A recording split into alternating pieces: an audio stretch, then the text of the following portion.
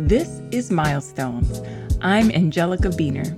I'm so excited to bring this podcast to WBGO Studios and welcome the WBGO family to the show. Here we take deep dives into milestone moments in music and culture during landmark years. On today's episode, I'm joined by saxophonist, composer, producer, and educator Greg Osby to discuss Miles Davis's Someday My Prince Will Come in honor of its 60th birthday. One of the most original and creative musicians of his generation, Osby speaks candidly about what it means to be an artist in transition, as Miles Davis was in 1961, why Hank Mobley deserves much more love, and how expanding beyond the top 5 mentality will make for both a better musician and scene. We also talk about the significance of that now iconic album cover. Let's get into it. I hope you enjoy.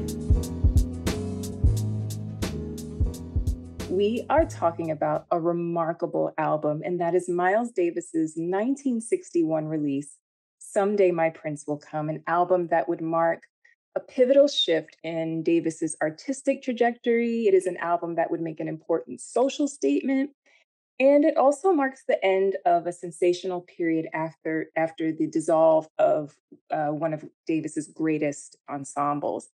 And I could not be more thrilled and honored to welcome this episode's special guest, a St. Louis, Missouri native who has made an indelible mark on my city, New York City, and the world as a brilliantly original and provocative musician, a prolific and visionary saxophonist who, as far as I'm concerned, is very much ahead of his time as an early champion of synthesizing hip hop and funk, jazz, soul. With his musical comrade, Steve Coleman, he helped found the M-Bass Collective, a rich and creative community of like-minded artists, Cassandra Wilson, Gary Thomas, Gene Lake, and the late, great Jerry Allen. He's worked with an array of elder masters from Dizzy to McCoy Tyner to Hub and Andrew Hill, just to name a few. And as a lead recording artist, he has a distinguished discography, including 15 albums on the Blue Note label before establishing his own Inner Circle Music in 2008. He is, without question, one of the most original voices of his generation. Please welcome, for my 10th episode of Milestones, saxophonist, composer, producer, mentor, and educator, the prolific Mr. Greg Osby. Greg, welcome to the show. A pleasure. So how has 2021 been treating you? We're 18 months into this pandemic. How you doing? Well, we humans are adaptable creatures, and we have to adapt to varying circumstances and environments. And given that we have this plague that plagues us, well, long story short, I mean, a lot of my work abroad has been postponed, canceled, and voluntarily, I refuse to go out until we have a handle on this thing. So just had to shift gears and, get some other irons in the fire hot and, just alter my focus in, education, online activities, remote producing, film work, things like that. Amazing. Yeah. Yeah, I'm sure you are no less busy. So Sure. Let me ask you a question. Has being in a pandemic where we've all sort of had to sit still and sit down, has it made you listen to music differently? Are you hearing music differently? Well, absolutely. I'm not hearing any live music. So that's a big chunk of my musical appetite that I'm craving for, Yeah. and that I miss. I sorely miss because I fancy myself as the music phantom. I'll slither into the back of a club unannounced, catch a few tunes, and leave, without any fanfare. And I like it to be that way because musicians tend to play differently when they know someone's in the house. So I don't like the announcements. I don't like the acknowledgement. I just like to hear people in their natural habitat. you know, Yeah. and and it has made me pull some sides out of my collection that have been dormant, for years, that blow the dust off them, that I haven't even had the incentive to listen to people's whole discographies and their whole catalogs, and then referencing obscure sides, that haven't been heralded very, very much, and just to see where people were in their development at any given time. So it's been, in terms of reference, it's been good. Right. That Mhm. makes sense because I would imagine, I mean, most of us, let alone someone who's touring all the time, a touring musician who's moving around and busy and their calendar is full, a year in advance and all that kind of stuff. Um, we're not listening to music with that sort of intention and listening, to a whole side from front to back and Mhm. really listening to projects. So that makes sense. Yeah, that you Yeah. would be able to internalize it differently, you Yeah, know. and I'm also listening for enjoyment more now too, as opposed to listening for education and listening for just analysis. I'm actually listening, have music going on as like a sonic wallpaper, more or less. You Got know. it. Yeah, Hmm. that makes sense. It's funny. The last time I got to talk to you, I feel like was around 2005. I was working at Blue Note. You had just released, or were about to release, Channel 3. Hmm. So I'm excited to have you here. And I'm excited to talk to you about Miles Davis. When I think about Miles and what I'd like to think I understand about his philosophy about where the music should be going, and not necessarily Hmm. that there was a particular destination, but that it has to move forward.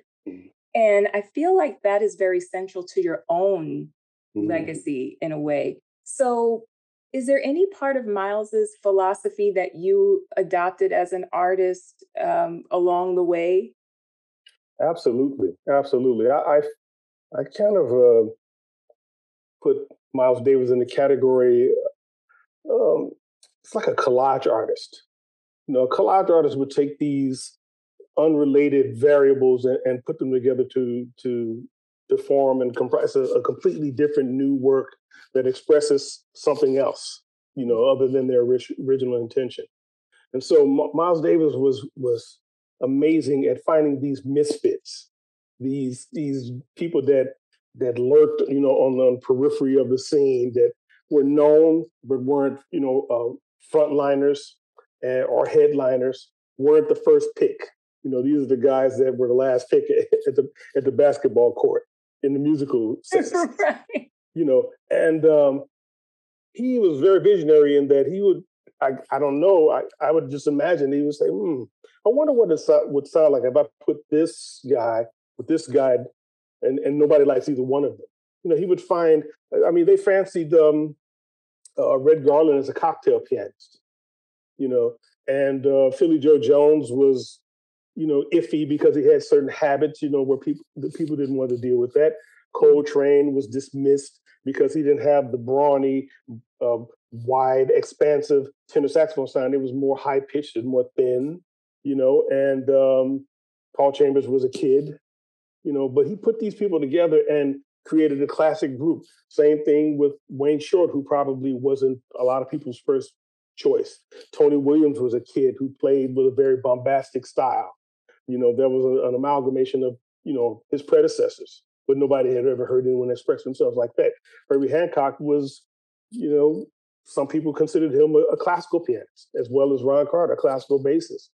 So the idea that you can, move these fixtures around, like uh, what do they call it? The board that people use when they make movies. The Oh, like a vision board? the storyboard. Yeah, Storyboard, yeah. yeah, and you can move it around, like that, or a Rubik's cube, until you come up with something that works, and it's undefinable because it has no precedent.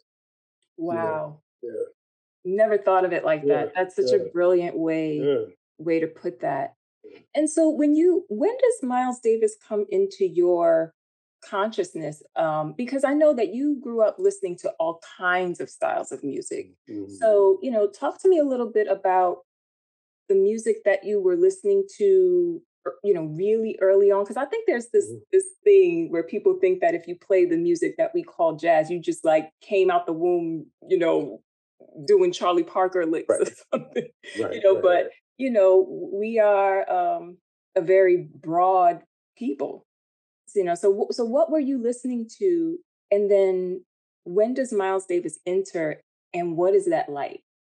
I can tell you exactly when, but okay, let's say around 1968, 1969, I was 8, 9 years old. My mother worked at a record distribution company in St. Louis. So all of the major labels sent, new releases and promotional copies and cutouts and white labels, to her company. And then they would in turn distribute them to all the stores in and around town, the mom and pop stores, the large chains and things like that. As a result, she would bring home literally boxes and stacks of records every day, overstock returns, things like this. So we had, the record collection to die for, and as opposed to making a playlist on the computer, I mean, our playlist was stacking those records up on the arm of the record player, and it was a very I don't want to say reckless, but it was without any kind. It was full formatted, multi-formatted, meaning that I would listen to a Mahalia Jackson record. Behind that would be Hendrix. After that would be Sly and the Family Stone. After that would be the Jackson 5. Then there would be some opera stuff, some Mario Lanza, some Johnny Mathis. And so it was like that. So I developed this very broad acceptance of all musical styles and genres, without judgment, as long as the quality was great and the fidelity was superb. Mm-hmm. And so that's what happened. So then we moved from one part of town. I guess it was like east central to the west side of St. Louis, from one part of the ghetto to the other part of the ghetto, from a 2-room apartment to a 4-room apartment. And so on that street, 4 doors down, there was this man. His name was Mr. Phillips, and every Sunday, without fail, he would put his speakers on the porch, and he would play "Someday My Prince Will Come" as his theme song. I'm telling no lie. What? And he would sit out there with his beer, and he would eat watermelon, and the whole block had to deal with it because he had seniority on the block. Right. And nobody challenged it, nobody questioned it. And so by the time, I guess 2 years later, when I got my hands on the clarinet, and then a year after that, 1973, I got my hands on the alto saxophone, I could kind of pantomime a facsimile of the solos on that record because they had been ingrained, and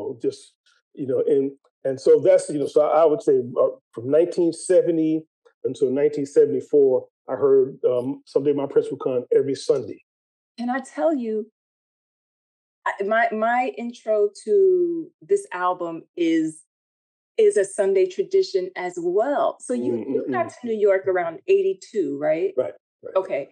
So I don't know if you probably remember on WBLS on Sundays, there was a show called Sunday Morning Classics with Hal Jackson. Of course, right? Yeah, Hal Jackson, the late, great Black radio icon. Yes. And his show, you remember, would use "Someday My Prince Will Come" for the intro.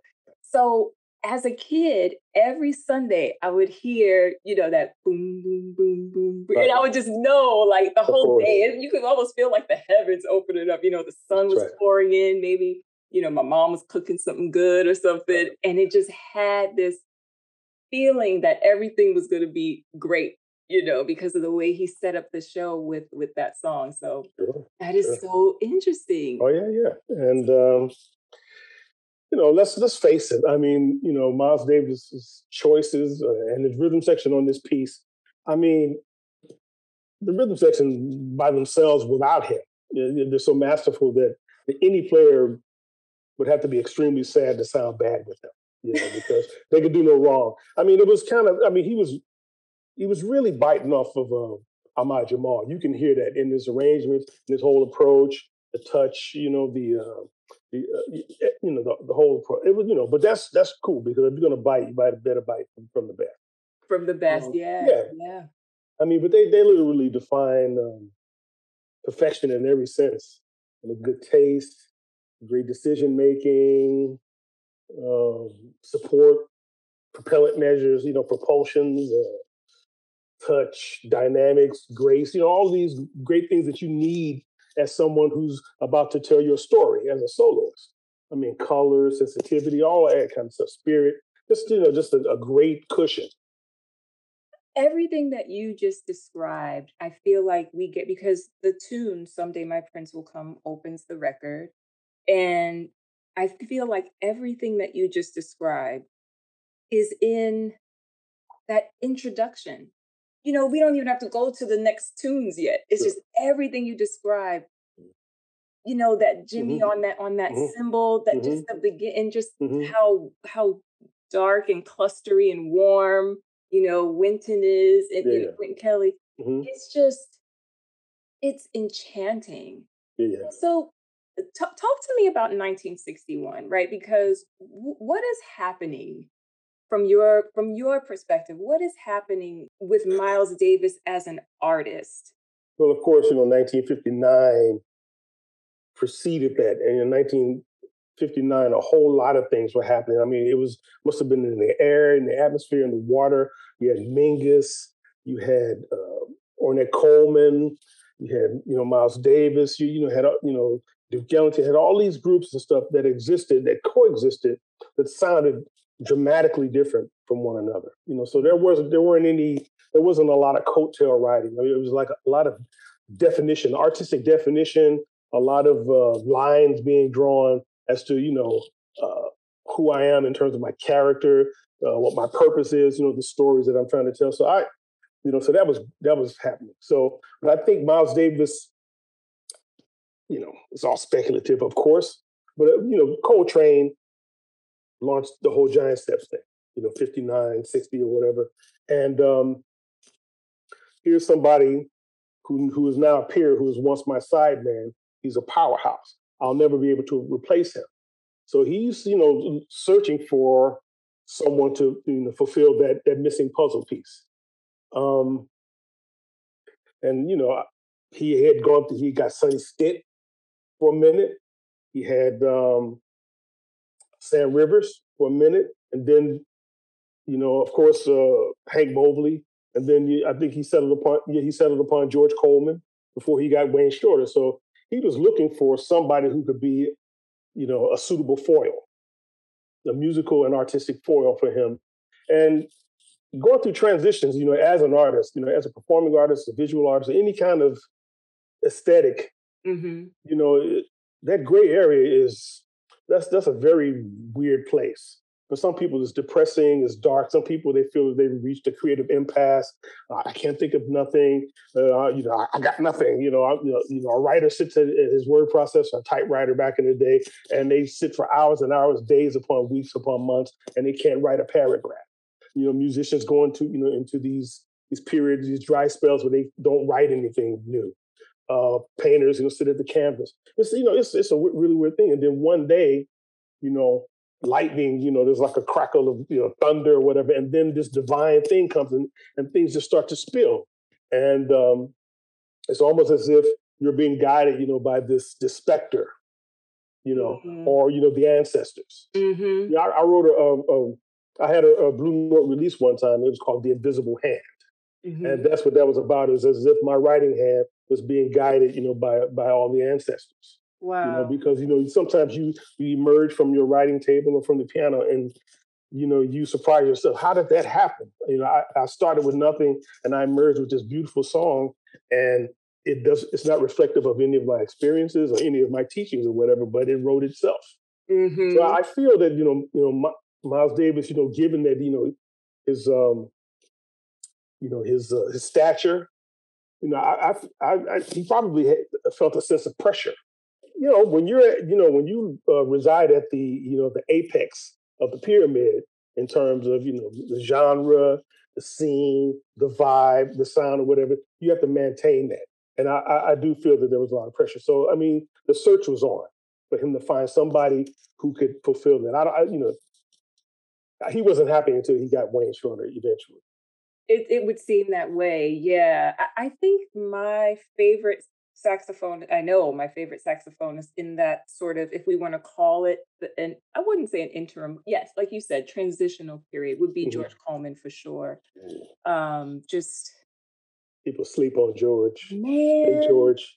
But then again, but see, this leads us to another part of the discussion that I wanted to address is that a lot of people sleep on even these players who didn't become front runners. I mean, because Sam Rivers, that live in Tokyo, I mean, he was dominant. He dominated that band, and had he stayed with Miles, or Miles had kept him, well, then that would have been great for him, but it would also have been great for music because Sam Rivers was no joke.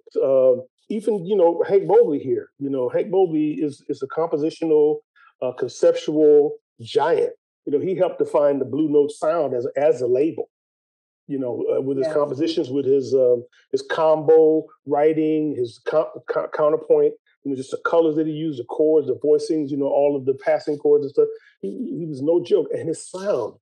If more young players today embrace that kind of sound, this smoky kind of, closeted, kind of introverted sound that has so much character, and stop jumping on the Coltrane train or the Sonny Right. Rollins train or the Wayne Shorter train or the top five, Wayne Shorter or Michael Brecker or Joe Henderson or whatever.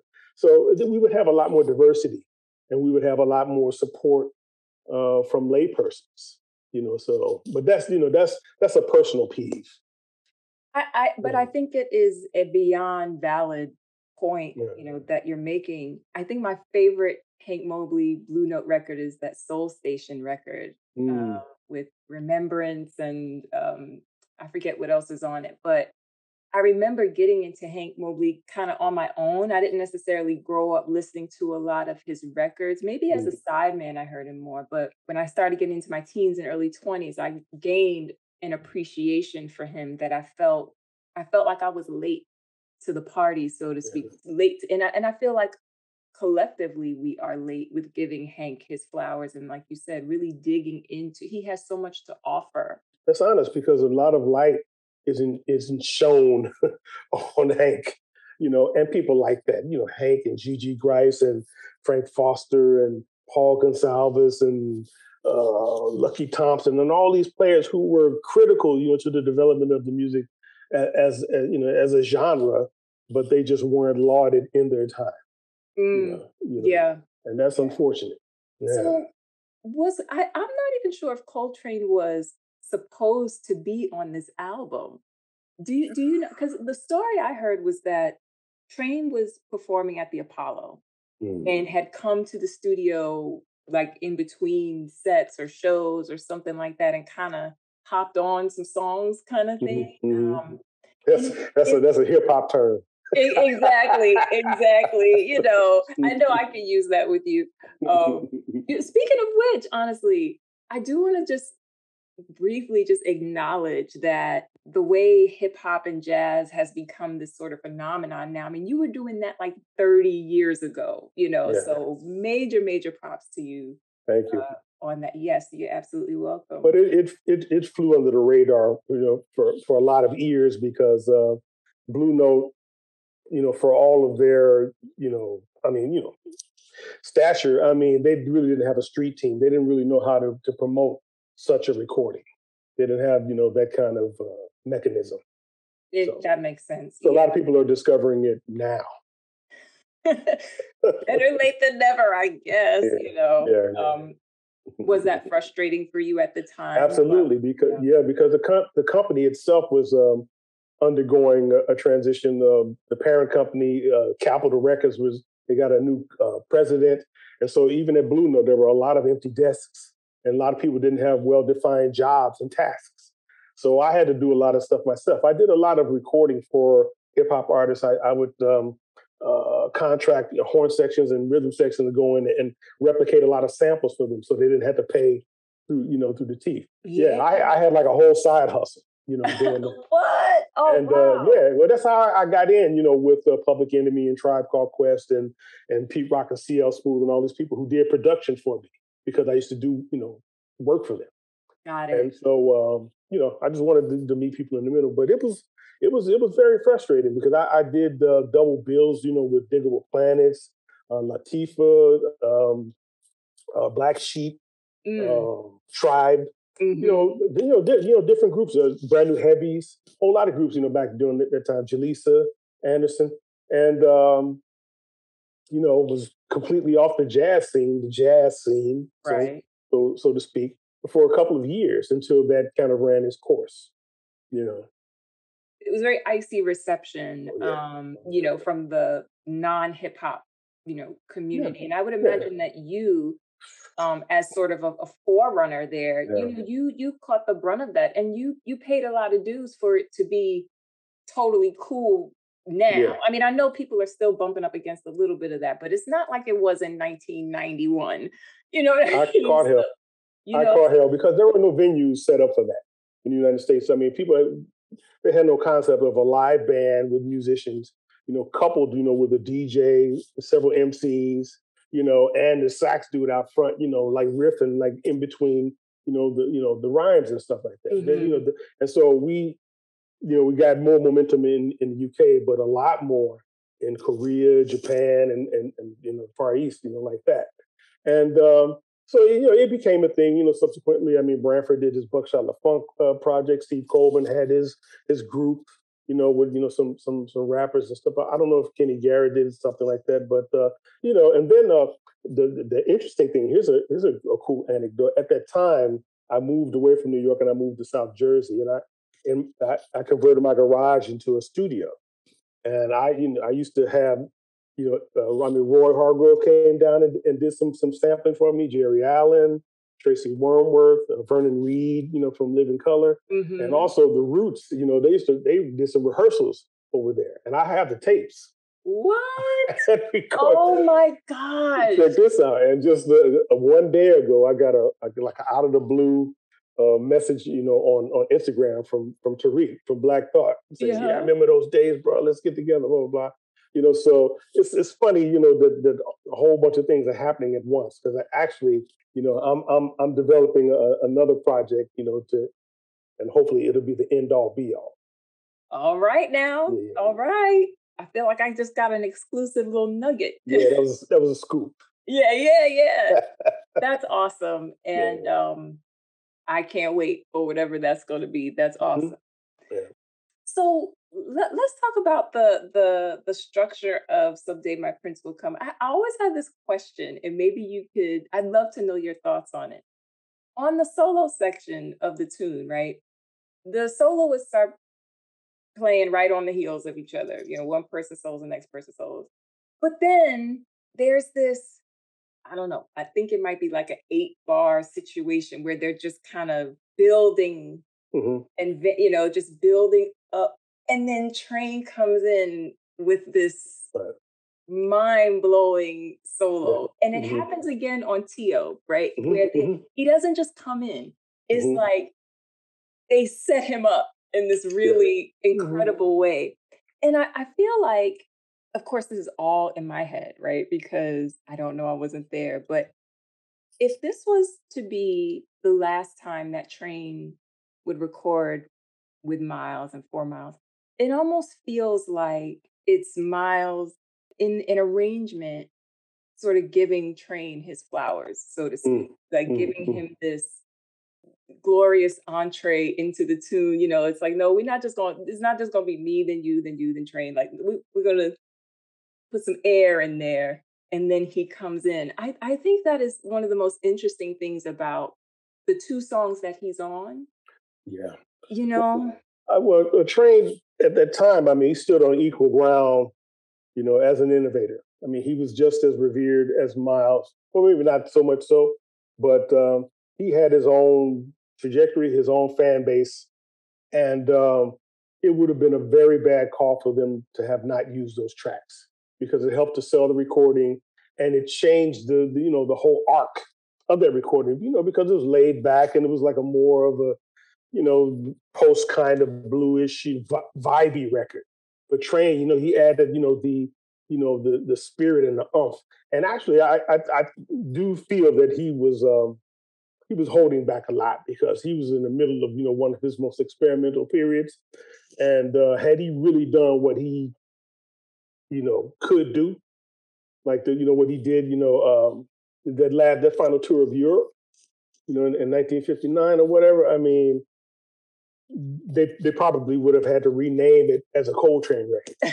and you just put yourself in the shoes of Hank Mobley. I mean, that had to be, I mean, supremely, intimidating, to have, his former Philly homie to come in and just completely just, wreck shop. And and Coltrane, I'm sure he wasn't of the sort, to be a musical bully. He was just expressing himself based upon how he practiced and how he heard things and how he wanted to tell his story. Yeah. Yeah. But that's an incredible position to be put in. I mean, here I am, the hired gun, and then here comes this, this gunslinger. It's almost like Clint Eastwood, like rode through town with a fistful of dollars,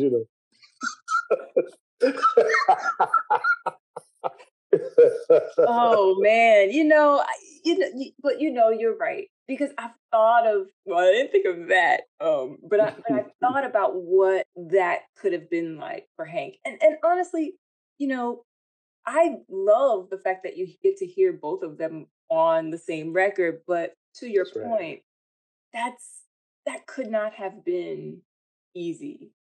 The contrast is so beautiful, though. I mean, contrast is a beautiful thing. I mean, there's nothing more uninspiring than to hear like-minded, directioned players on a project or on a gig, and they come behind each other. They're playing, in tandem, and and it's you can almost anticipate what they're going to do. If you have any. If you know their discography, their output. That's not. I don't think that's okay. I'll put it like this. Say you're in a police lineup in like 1955, and you're blindfolded, and you can't really see these players' faces, but they start to play, and you have 5 or 6 tenor players, and they all play. Back then, people were so distinctive. You could tell Stan Getz from Gene Ammons, Flip Phillips, from Lucky Thompson to Dexter Gordon to Coltrane to Sonny Stitt to Lester Young. They all sounded completely different. Fast forward to 2021. Now the menu is very, very limited. You only have like 3 items on there. You have maybe Coltrane, Michael Brecker, Joe Lovano, Mark Turner, Chris Potter.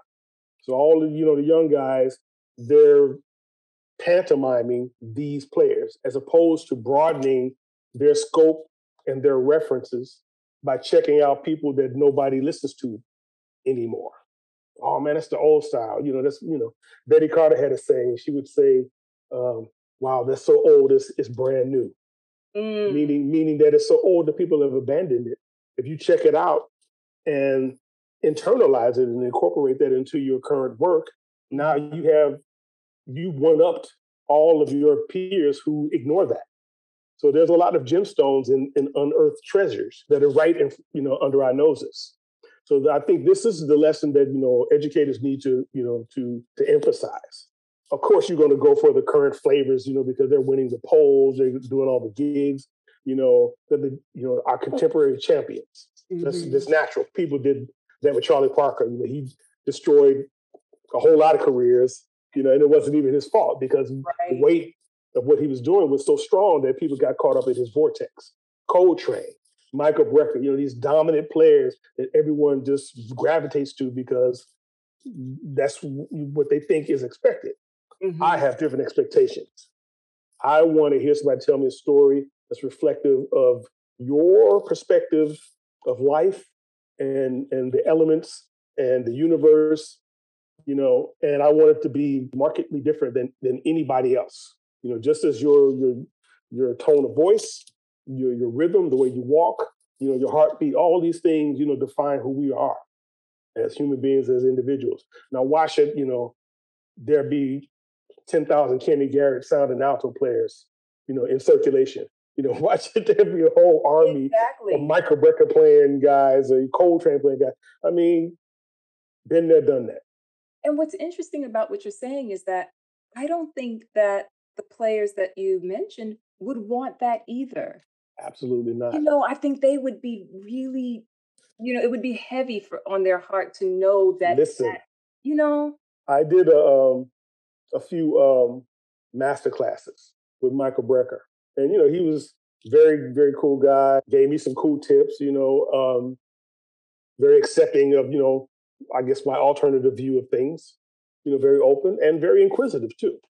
But we did a couple of joint master classes, and we would have young tenor players would come up and they would like rip off a few bars of Michael Brecker solo, and I could see him like cringing almost, turning red or whatever. Then one time he just, I guess he had to say it.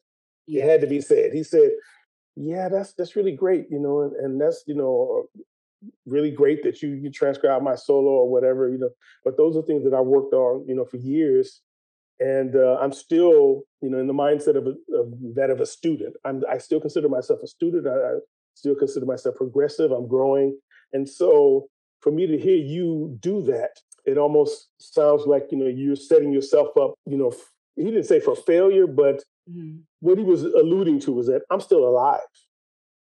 And you play so much like me, another time, one time I was going down the stairs to the Jazz Standard, to see one of my former students play. He had I had a series there. It was called Greg Osby Presents, and so every week I would like present groups there. I did that also at Sweet Basil for a while, and Cornelia Street Cafe.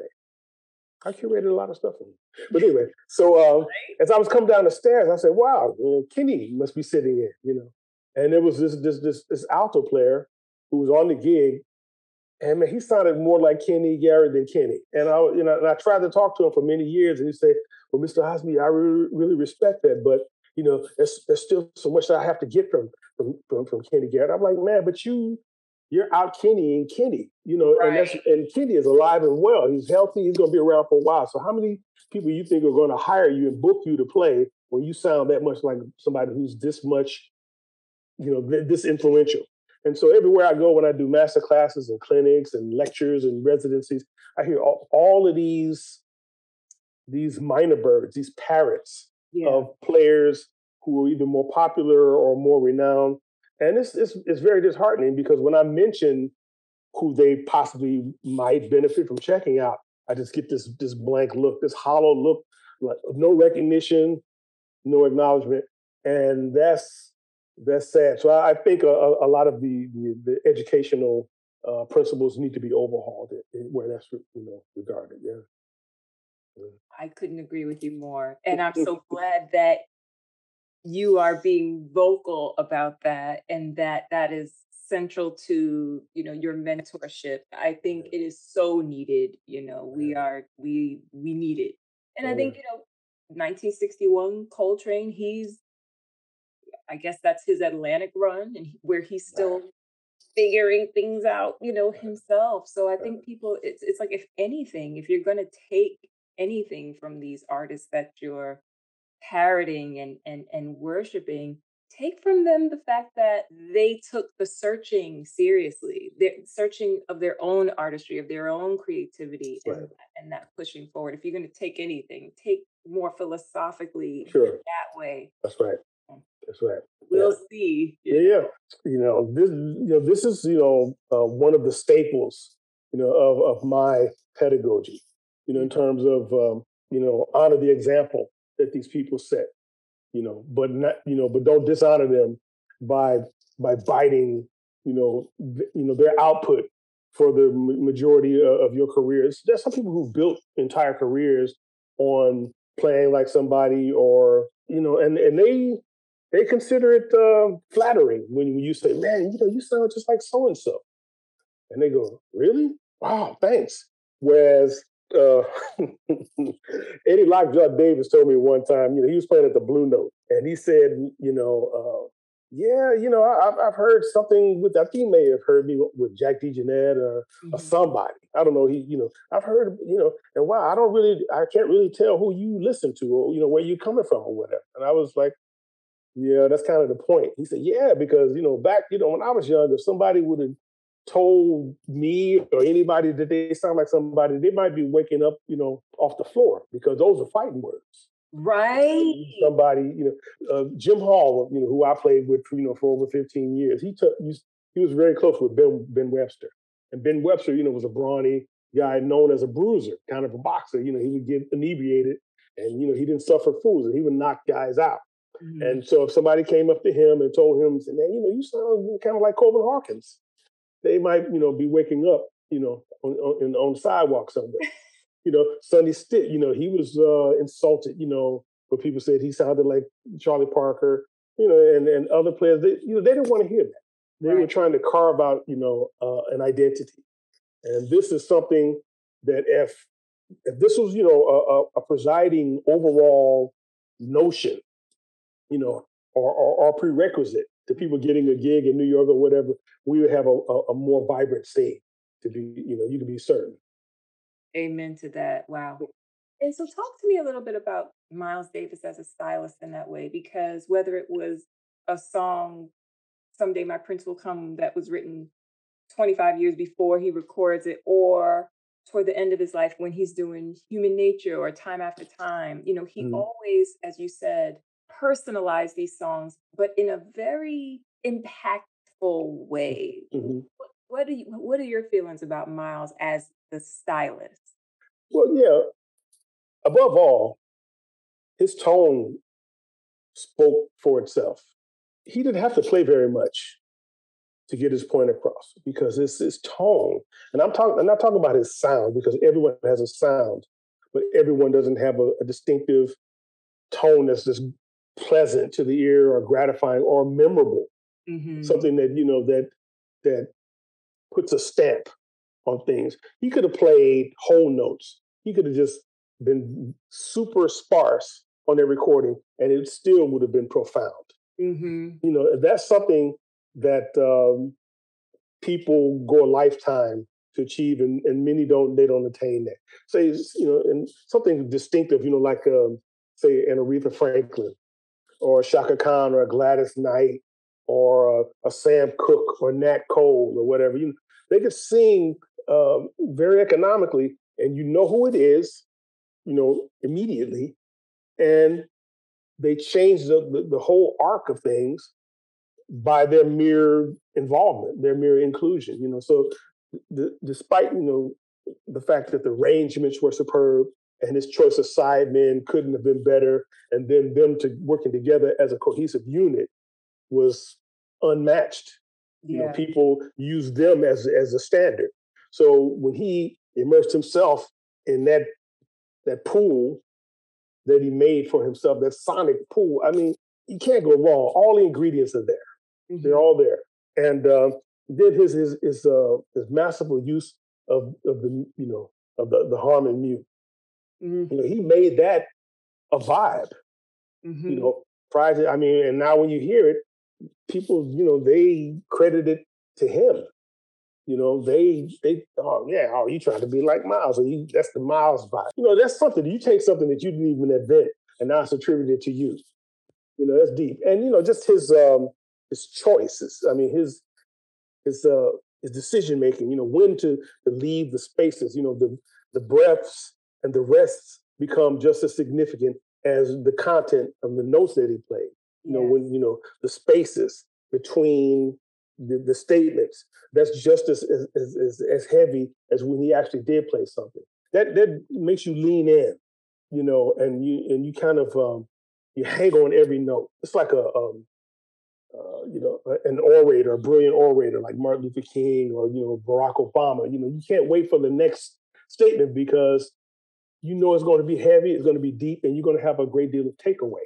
And and that's why we can listen to those records over and over again and extract different things, from repeated listens because there's a lot there to be discovered, and it's just so deep. I mean, that's artistry on a level that can't be measured. It's immeasurable, that level of profundity. You just can't, it's just, very, very rare in our lifetime that people emerge with that level of, vibe. It's just, Absolutely. you know, Absolutely. and, we all, as artists, we all aspire, to do things that are, that profound. And then when people, when they leave, the venue, things still resonate, with them, either songs or, an area within a song or, just the overall story that you were trying to tell, as opposed to them leaving, the club or the concert hall and not remembering anything. It's Yeah. like, man, I just heard a whole bunch of notes and a lot of fast fingers, and it was, cacophony. It was chaotic, and they played really loud. I don't want people to say that we were just playing loud and fast and reckless. I want them to say, man, it took me to another place. It was transformative. It was like, I was catapulted, into another arena, another zone. It was an out of body experience. These are the kind of superlatives you want to, when people are describing your work. And so practically every recording he did is a masterpiece in that sense, because it is, that proverbial statement, it takes you on a journey. Absolutely. Yeah. From the opening piece to the closing piece, you are teleported if you allow yourself to be. And almost even if you don't, it's kind of irresistible in that Mm-hmm. way. Yeah. And I think, we'd be remiss not to talk about this iconic album cover as well. This is Francis Right. Davis, the brilliant dancer who was also Miles Davis's wife on the cover of the album. And the fact that prior to this album, I was it Miles Smiles or was it Miles Ahead? I think it was Miles Ahead, where there's this white woman on a yacht and a little white child, Mm-hmm. and Miles is very angered by this, because he's not consulted, he's not, he doesn't know ahead of printing that this is what they're going to do. He sort of finds out later on, and he's very, very upset about it. And then so this album sort of feels like an answer to that. Like, you're not, because that was a tradition, right? With, Yeah. with music where white people were on the covers of doo-wop albums and Mm-hmm. rock and roll and all black music to as a way to what they would say is, well, we want to make it more commercial and more Mm-hmm. this, more that. But obviously it was, much more Yeah. sinister in its intention. And Yeah, I guess they figured that they're putting the black artists on the covers of their own recordings would alienate a potential demographic, make the record less palatable and acceptable to people who either were challenged by black images or were repugnated by them or fearful. So these label heads, presidents and producers, they've made the decision to put white women on the cover of practically all releases. right, And exactly. you know yeah, I, Miles, I read that he regretted putting her on there afterwards. He regretted putting her on. It's almost like having a tattoo that you can't get rid of. Putting like somebody's name on your body, and then you can't get rid of it. So a lot of musicians discuss this. A lot of male musicians talk about putting women on the cover of their recordings and stuff, especially women that they're involved with, because yeah, you don't see a lot of women artists doing it, like Aretha Franklin records and stuff. She didn't have her husbands and stuff on the cover of her records and things like that. Shaka Khan didn't have her husband on her, Diana Ross, and so it's interesting, this the imbalance in that. yeah, And afterwards, Miles, he put Cicely Tyson on Miles Smile. yeah. Oh, the Yeah. sorcerer. Sorcerer was a sorcerer. Yeah, Yeah, but they weren't married at that time. I don't think. yeah. I think, regrets aside, I think that it was a hell of a statement, Oh yeah, to do that, because whether it was, Francis or another black woman, I right. think that the point that he was trying to make was you don't get to one sort of creatively dictate how my music is represented, Yeah. certainly without my permission. Sure. And then you don't get to say that this is the standard. And if anything is the standard, I'm going to show you an example of what my personal standard of beauty or, Sure. appeal, would be. So me as a Black woman, yes, obviously the relationship dissolves and all that, but his sort of repeated decision to, and we know Sure. like Miles has a very sort of complicated Hmm. legacy with, Yeah. with women, but this specifically, as a Black woman, I'm particularly grateful for, Oh, that sure. decision that he made. And even, the tune itself coming from a Snow White, movie as, and she's Snow White, and she's thinking about her prince and, and it almost feels like this rebellious is shouldn't be the word because, but this, Well, he put his foot down. He took a stand because at that point, really, they needed him more than he needed them because he would have been signed by any other record company. that's right. He was a top, top artist, top selling artist, and he helped define, the direction of the label. He was, selling better than a lot of the classical releases. I don't even know if their R&B records were, division was really that happening or that well defined or developed at the time. So Mhm. he was a fashion icon. He was a cultural icon. He rode around defiantly in red Ferraris and Fiats and all this kind of stuff. And European sports cars. Had the Vines custom made. Threads. The band was tight, and he filled concert halls. Yeah. So at that point, they have to acquiesce. It's like, okay, what are they going to tell Miles Davis? No, we're going to keep putting white women on the cover. You can't do what you want. You know, that would have been like, people telling Michael Jackson that, in the 70s, 80s, and 90s or whatever. You Exactly. can't do that. So, and I appreciate that, and it established a precedent.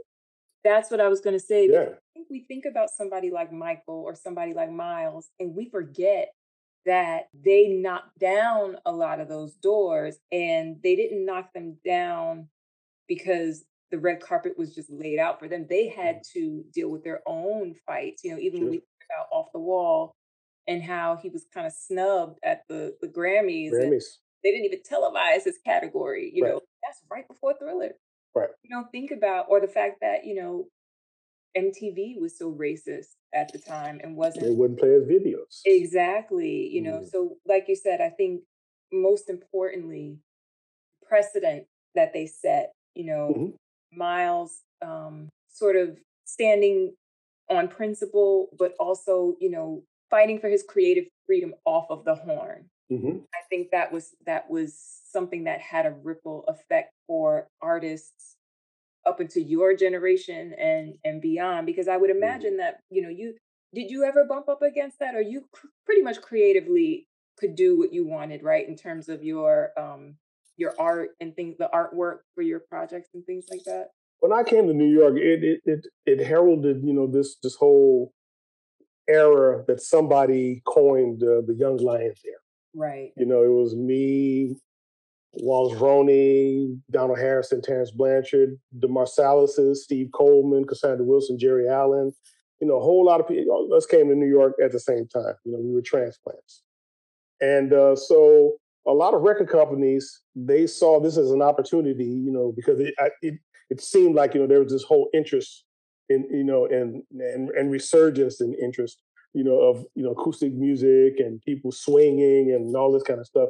And it was the beginning of the Marcellus mania, for lack of a better term.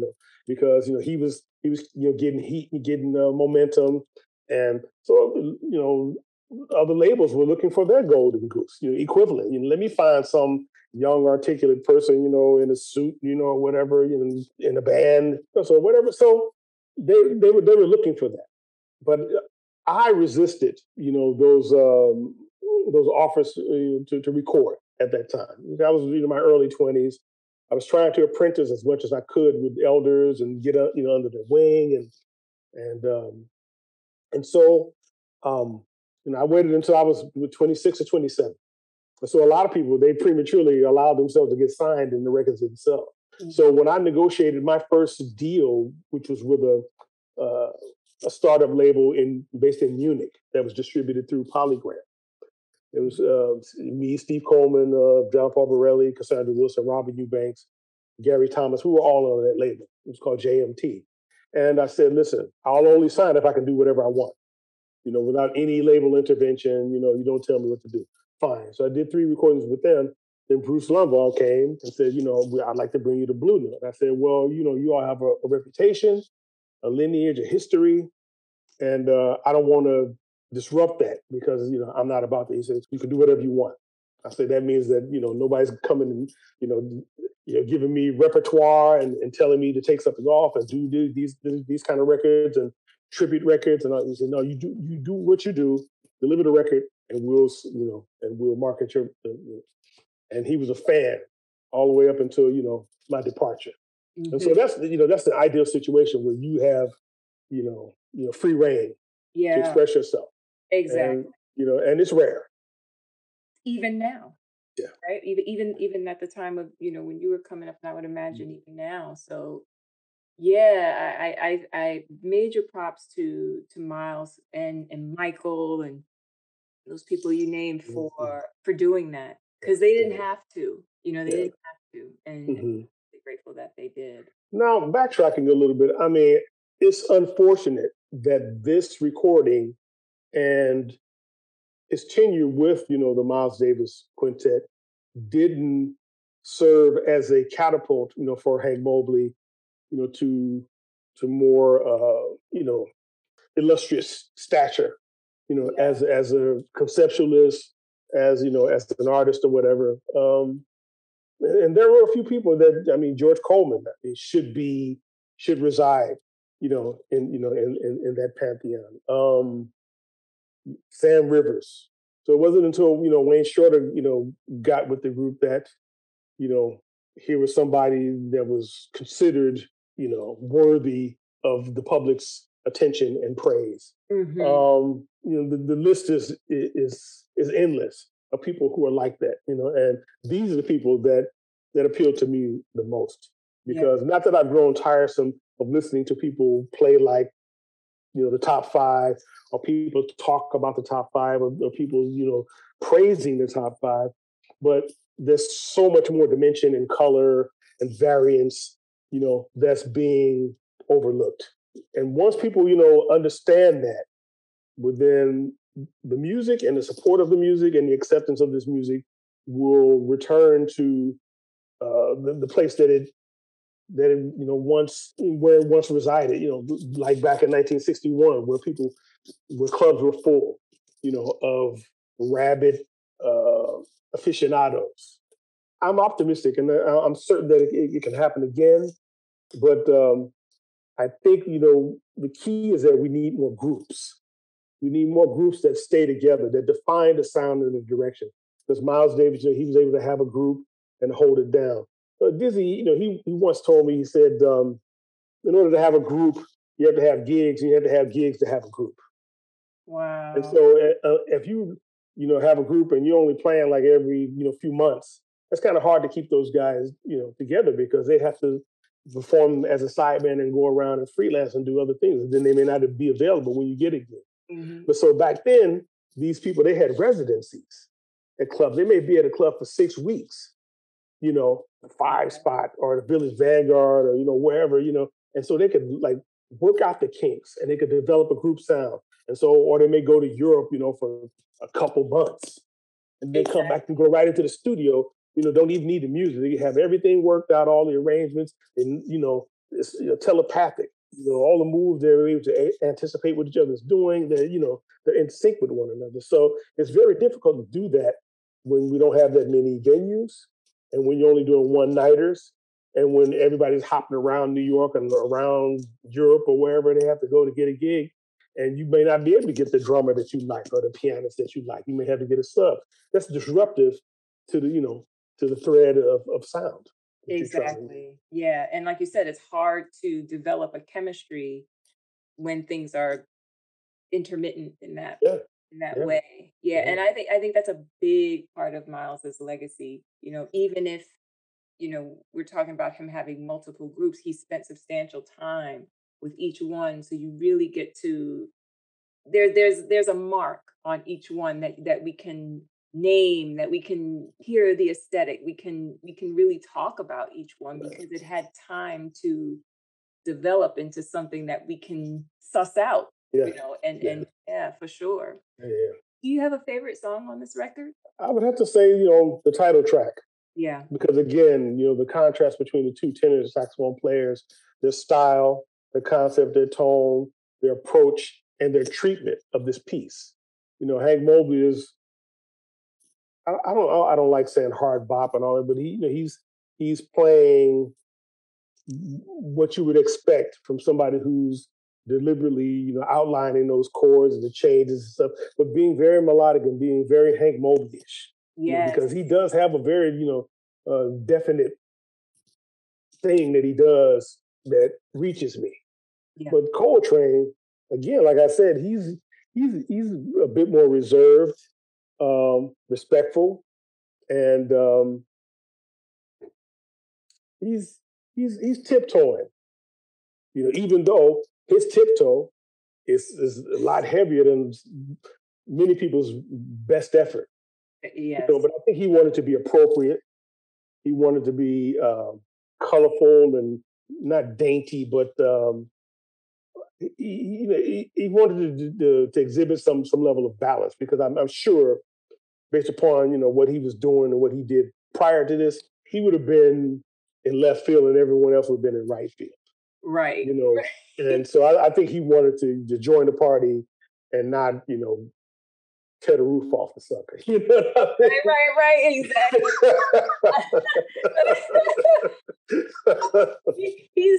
he's pushing it on Tio. You can feel the quiet restraint there. Oh, yeah.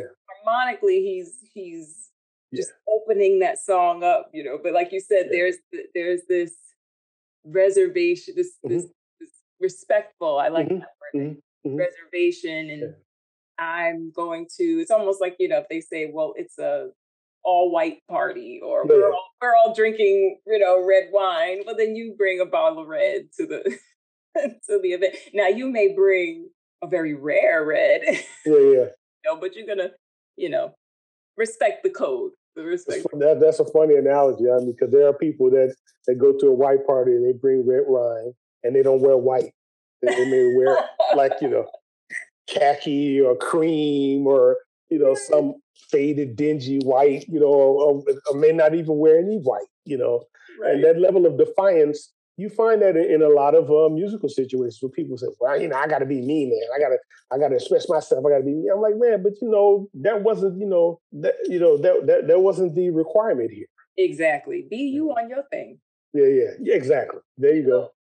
So if someone were to sort of, they've never heard this album, they've never heard, a Miles Davis record, let's say, and they randomly picked this one. This was going to be the one that they heard as a sort of an introduction to Miles Davis, right? How would you preface this record for someone? I would say this is a very vivid example of an artist who's known for being progressive in the most biblical sense of being progressive, always moving, always flowing, always picking up components and variables along the way, putting those into the craft and artfully, making them a part of the fabric, the total fabric of the thing. But this is, that artist in one of his transitory periods where you can feel that he hasn't quite arrived at his group of choice. He has a rhythm section, but they're carryovers, but for him, he's always, in those groups during those periods. I mean, he always had, like strong tenor saxophone players. That was his coupling, and he was looking for a foil. And you can, there's a great deal of haughtiness, like a reserve, in his playing. I mean, he's not like really knuckling down. I mean, like he did on Milestones or something like that. You know what I mean? Where he, that was ferocious. Mm-hmm. This is, there's an artful tap dance going on here. Seeing their potential, seeing what they're capable of, still being himself, to the nth degree, but not really, knuckling down. It's almost like he does his thing and he steps back to see what they do together. So also, he's a participant, yet an observer, but it's a group on the move, under his tutelage, his observation. Mm-hmm. So that, it's not his strongest date, but it's important, as an example of a shift, because I mean, they went on, they performed by themselves, as a Wynton Kelly trio, and I guess there was some conflict later on, either financial or conceptual, or he wanted to move on, and they still wanted to swing like they were swinging before. So that's when he got a whole different band after that of young dudes willing and eager to please. So that it's really deep. Determining how long it took him to realize that these guys can't really serve my purposes or are unsuitable for what I'm hearing. Right. Either they made a decision or he did. Yeah, because we would see it again, let's say when he wanted Ron Carter to play electric bass.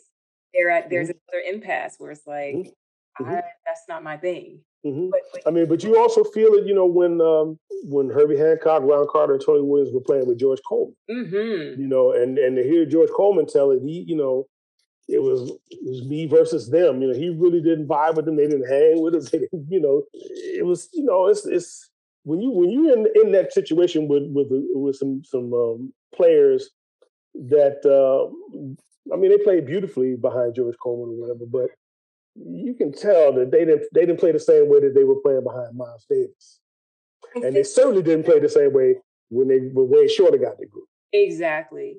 But I think the way George played those beautiful turnarounds and his harmonic sense, I think it changed the way they played too. It opened up. Well, they had to adjust. Yeah. They had to adjust. They just couldn't be stubborn and just sit like they're like a bum on a log and not support them or whatever, because then that would have jeopardized their position in the group. But you can tell that they were lobbying for Wayne Shorter to get in the group. But Tony Williams was lobbying for Sam Rivers to get in the group. But but when that settled, that was the next great quintet. Yeah. But so he, Miles Davis went through several different tenor players, and this is one of those, and I enjoy it. I like the process. Yeah. Sometimes you just have to let's make this work. Let's put a square peg into a round hole here and make some music together. Absolutely. Yeah.